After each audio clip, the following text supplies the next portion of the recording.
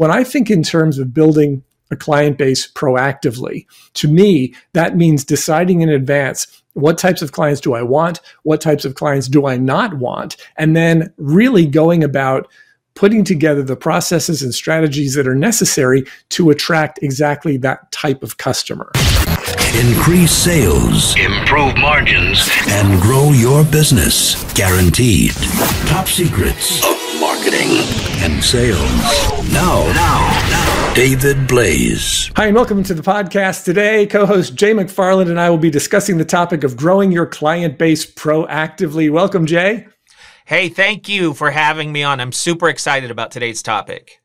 Yeah, it's great to have you here. Yeah, and I know this is a big question for businesses. I've heard the phrase, if you're not growing, you're dying. And so growth is a constant thing that you have to be thinking about. How do you do that proactively? It's a great question because so often we get caught up in the day-to-day of what's going on. And particularly in the early stages of a business, when you don't have as much business as you need, it can be really scary. And what a lot of people tend to do is they just sort of default to whatever it is that they think is going to bring in business. And they lose sight of the fact that if they aren't proactive about it, you can really fall into bad patterns that can create problems and perpetuate a cycle where you're not generating the revenue that you need to grow and scale. Yeah, this is such important information because I think most people don't start a business because they know how to grow a business.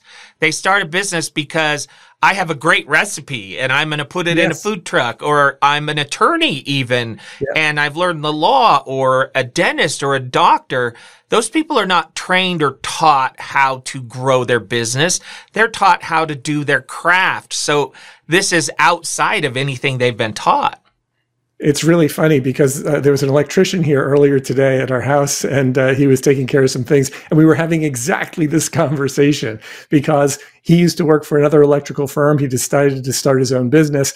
And we started talking about the fact that, you know, what they don't teach you in electrical school, essentially, right? I know how to do electrical work, but do I know how to find customers? Do I know how to find the right customers? Do I know how to handle the billing and do collections and hire and fire and do all the other things that become necessary when you have a business? It's a whole different set of skills. But you're right. And from the standpoint of our topic today, in terms of growing proactively, a lot of business owners really don't know how to go about that. They don't know how to do it, which is the reason we're having this conversation today. Yeah, and it can be so daunting. So where do you start? I mean, you know, so many ideas, you know, you got social media, you've got all of these different tools available to you. Where do you begin? Well, I think for a lot of people, if you want to take a strategic approach, you want to think in terms of the types of clients you actually want to have, the types of customers that you enjoy interacting with. By and large, these are going to be people who are pleasant to deal with. They're people who have money and aren't afraid to spend it. They're people who appreciate the value you bring to the table. And a lot of times, we don't even think of that. Again, particularly in the early stages, if somebody is willing to pay us for what we do, we're like, okay, great, I'll take it.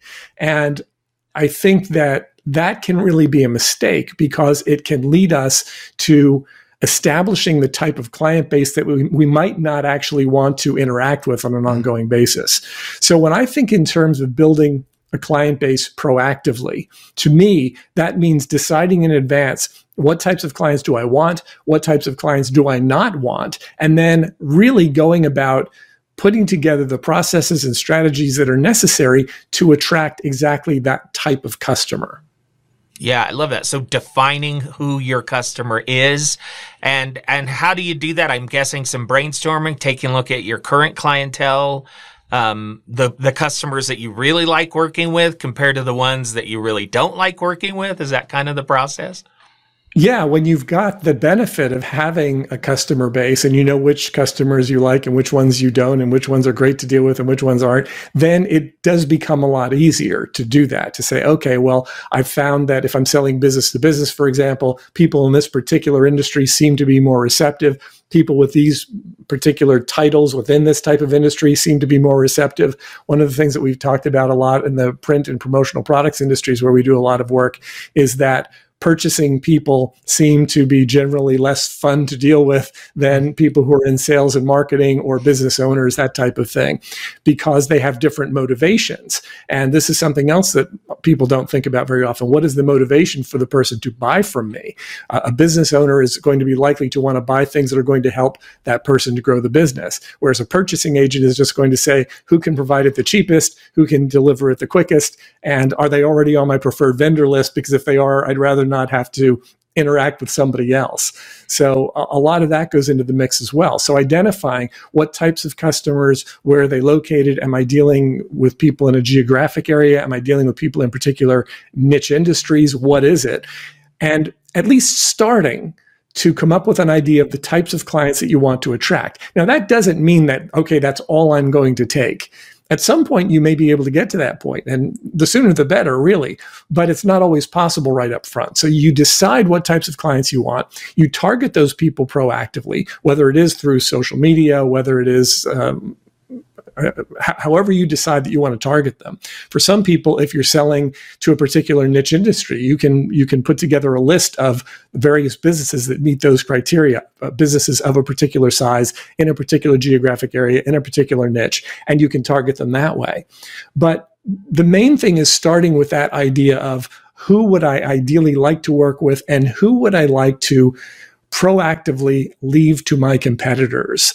And that becomes a key as well, is that there are going to be clients that you're better off leaving to your competitors, the types of clients who are not going to be as delightful to work with, the people who do not appreciate the value you bring to the table. You almost leave them as landmines for competition to stumble across once you've identified them. So I've identified my clientele. I know who I'm going to go after. What's the next step once I absolutely know what type of customer I want? Well, one of the first things that we really focus on is what I refer to as first contact. What will my first contact with these prospects be? And so in a situation where if you're selling B2B, and you've decided on a particular market, you've decided on a particular type of prospect, then you ask yourself, okay, what is my first contact going to be? Is it going to be a cold call? Is it going to be a direct mailing? Is it going to be, am I just going to stop in? What am I going to do? And a lot of times, people don't give this enough thought. And there are businesses who have been in business forever, and they just basically say, okay, well, what we do is we're going to pick up the phone and we're smiling and dialing, right? We're just going to do cold calls. And they don't realize that cold calls are not the only way to initiate first contact with people. So you really want to think through this. And in our Total Market Domination course, one of the things that we do is we really focus on different types of first contact and asking yourself, okay, based on the audience that you want to attract, what is an ideal form of first contact that is going to not just get you in touch with that person, but position you the way that you want to be positioned. And for most people, a cold call is not going to position you the way that you would ideally want to be positioned. Because if you're calling me on the phone, I'm assuming, okay, well, you have too much time on your hands because you're calling me on the phone. Whereas if I find you, if I discover you, and then I call you and it's my idea to buy from you, that's better from your standpoint because you're the expert and I'm coming to you as being the expert in what you do. And it's better for me because my mindset is right. It's not a situation where somebody's calling me and I'm on the defensive trying to figure out why are they calling me and trying to come up with every excuse in the book not to buy from them. So what are some of those ideas? I love the idea of first contact. What are some of those ideas besides just the cold call? Well, some of the things that we touched on, I mean, some people can initiate first contact through a direct mail piece. It could be lumpy mail. As I mentioned, we do a lot of stuff with people in the promotional products industry. If you were to send somebody in the mail a self-promotion item, that type of thing can get their attention. And so what we recommend in our Top Secrets of Customer Acquisition program, particularly for people in that industry, is that you send a promotional item in the mail with a cover letter. So let's say I'm going to send you a custom imprinted flashlight and I'm trying to sell you promotional products. And so I send you this flashlight and there's a cover letter that goes with it and it's in a shiny package and you have no idea it's coming, right? And so you get this shiny package and it's addressed to you and you tear it open and there's a nice high quality flashlight in there and it's got a logo on it, but you're not paying attention to that yet. But you open up the letter and the letter says, Dear Jay, please accept the enclosed flashlight as my commitment to you that I'm here to help shed light on your most pressing promotional issues. And whether you're looking to highlight a new product launch or attract attention for your new campaign, spotlight your new campaign, I'm here to help take care of that for you. Give me a call. Let me know you got this. Otherwise, I'll be in touch within the next few days. Best regards, David Blaise, right? So I send that item. I send you that letter. And then at that point, it's in your hands. And in the letter, I said, give me a call. Let me know you got this. Well, you might do that. You might not, right? If I figure, well, I'm going to sit back and wait for the phone call, I might be setting myself up for failure. So what I want to do, and one of the reasons I would say in the cover letter, give me a call, let me know you got this, is so that you would know that I'm probably going to be calling you if you don't call me. Right. So then when I contact you, my second contact after that first contact is not, hi, Jay, I sell promotional items. My second contact is, hey, Jay, it's David Blaise calling. Did you get the flashlight I sent you? Right. And it's a whole different dynamic because you're positioning yourself as the expert. You're demonstrating what you do and you're doing it in a way that gets a person's attention. It's a gift of obligation. So among people of conscience, they'll be likely to say, yeah, thanks for the gift, right? And they might be willing to give you a couple of minutes to talk to you about what you do. And it's memorable, right? So when you do place that call, you've done something unique that stands out. I really like that aspect of this idea. And the idea of using a memory hook in the copy, I'm sending you this flashlight to help shed light on your most pressing promotional issues. And whether you're looking to spotlight a grand opening or a new product launch, I'm here to help, whatever it is. So it's catchy. It's a little, it's a little, okay. It's a little play on words, but it's designed to create a memory hook. And that type of thing, it gets people's attention in a positive way, as opposed to a cold call, which in a lot of cases is just not that positive. Yeah, and how much does social media play into this? Is that a viable course of action? It absolutely is. And I think one of the things that people fail to realize is that it's not just about posting stuff, right? It's about initiating conversations. And if you think of your social media as your first contact, and you recognize that the goal of the first contact is to initiate a second contact, get a response, right? Just like with the letter, I want to get a response or I want to be able to follow up with you intelligently. If you plan for that in advance, then your likelihood of success with it is going to be greatly increased. Yeah, that's very good. I hear it a lot, I've heard over the years that you're supposed to get, a customer needs to see or hear from you 5 or 6 times before they actually act. Is that valid? And is there a way to reduce that number? I remember reading, I think it was in the Guerrilla Marketing book by J. Conrad Levinson years ago. I remember reading, and I think he had the number at 9, that people need to see or hear from you 9 times before they're going to be ready to buy. And I actually took that in the opposite direction. I thought, okay, well, if I'm reaching out, if you need to hear from me 9 times, I'm going to assume that, you're only going to pay attention to 1 out of 3. So I'm thinking the number is 27. Right? Yeah. I need to be in front of you 27 times before you're going to be ready to buy. I don't know. I don't think there's a fixed number for that. I mean, there could be somebody that you meet at a networking function, you have a conversation, they have a need for what you're selling, and you end up buying it. That can happen in 1 call or 2 calls. So I don't think it's a fixed thing. But I think the basic idea of being in touch with people on a repetitive basis makes a whole lot of sense. But I also think one of the things that's missing is the idea of what needs to happen in those contacts. And it's not just a matter of I'm in touch, I'm in touch, I'm in touch. How can we further the conversation? How can I get you qualified in or out as quickly as possible up front, right? Because there are people who will go to whatever networking functions, that type of thing. They will interact with somebody for months at a time without ever finding out whether or not that person is qualified to buy from them. And that can be just an enormous waste of time. Yeah, ideally screen out those people up front so that you're not wasting time and dollars on them. Focus on the people who are actually potential clients. Exactly. And so in our Top Secrets of Customer Acquisition program, one of the things that we talk about is, and I look at it as basically a cycle. And the cycle starts with targeting. What are the businesses that I want to approach? And then who are the people, the hunting and gathering part? Who are the people within those businesses that I want to interact with? And then initiating first contact with those people. And the purpose of the first contact is to get to qualification and segmentation. So qualification, finding out, do they have the need, the desire, the money, the budget, the willingness to spend, and what level of qualification. Is this something that they may consider doing at some point in the future? Is this something they need right now? Are they just generally receptive to the idea, or do they have to do something by September, right? Because all of those things will tell you what level of qualification they're in. And to get there, that intelligent repetition of contact that we were talking about earlier, that has to happen in between. So we initiate first contact, we engage in intelligent repetition of contact for the purpose of getting them qualified in or out as quickly as possible, that we find out which level of qualification they're on. And that's a different podcast. But basically, we know that there are 5 different levels of qualification. And depending on where they are, that's going to determine how I interact with them. If they're ready to buy now, then obviously I'm going to provide them with options that I'm going to attempt to sell to them. If they've got specific dates in mind, I'm going to get them scheduled. If they're just generally receptive, then I might get involved with a drip campaign, get them in touch with me on a regular basis. If they're disqualified, if they're unresponsive, I need to have plans for that as well.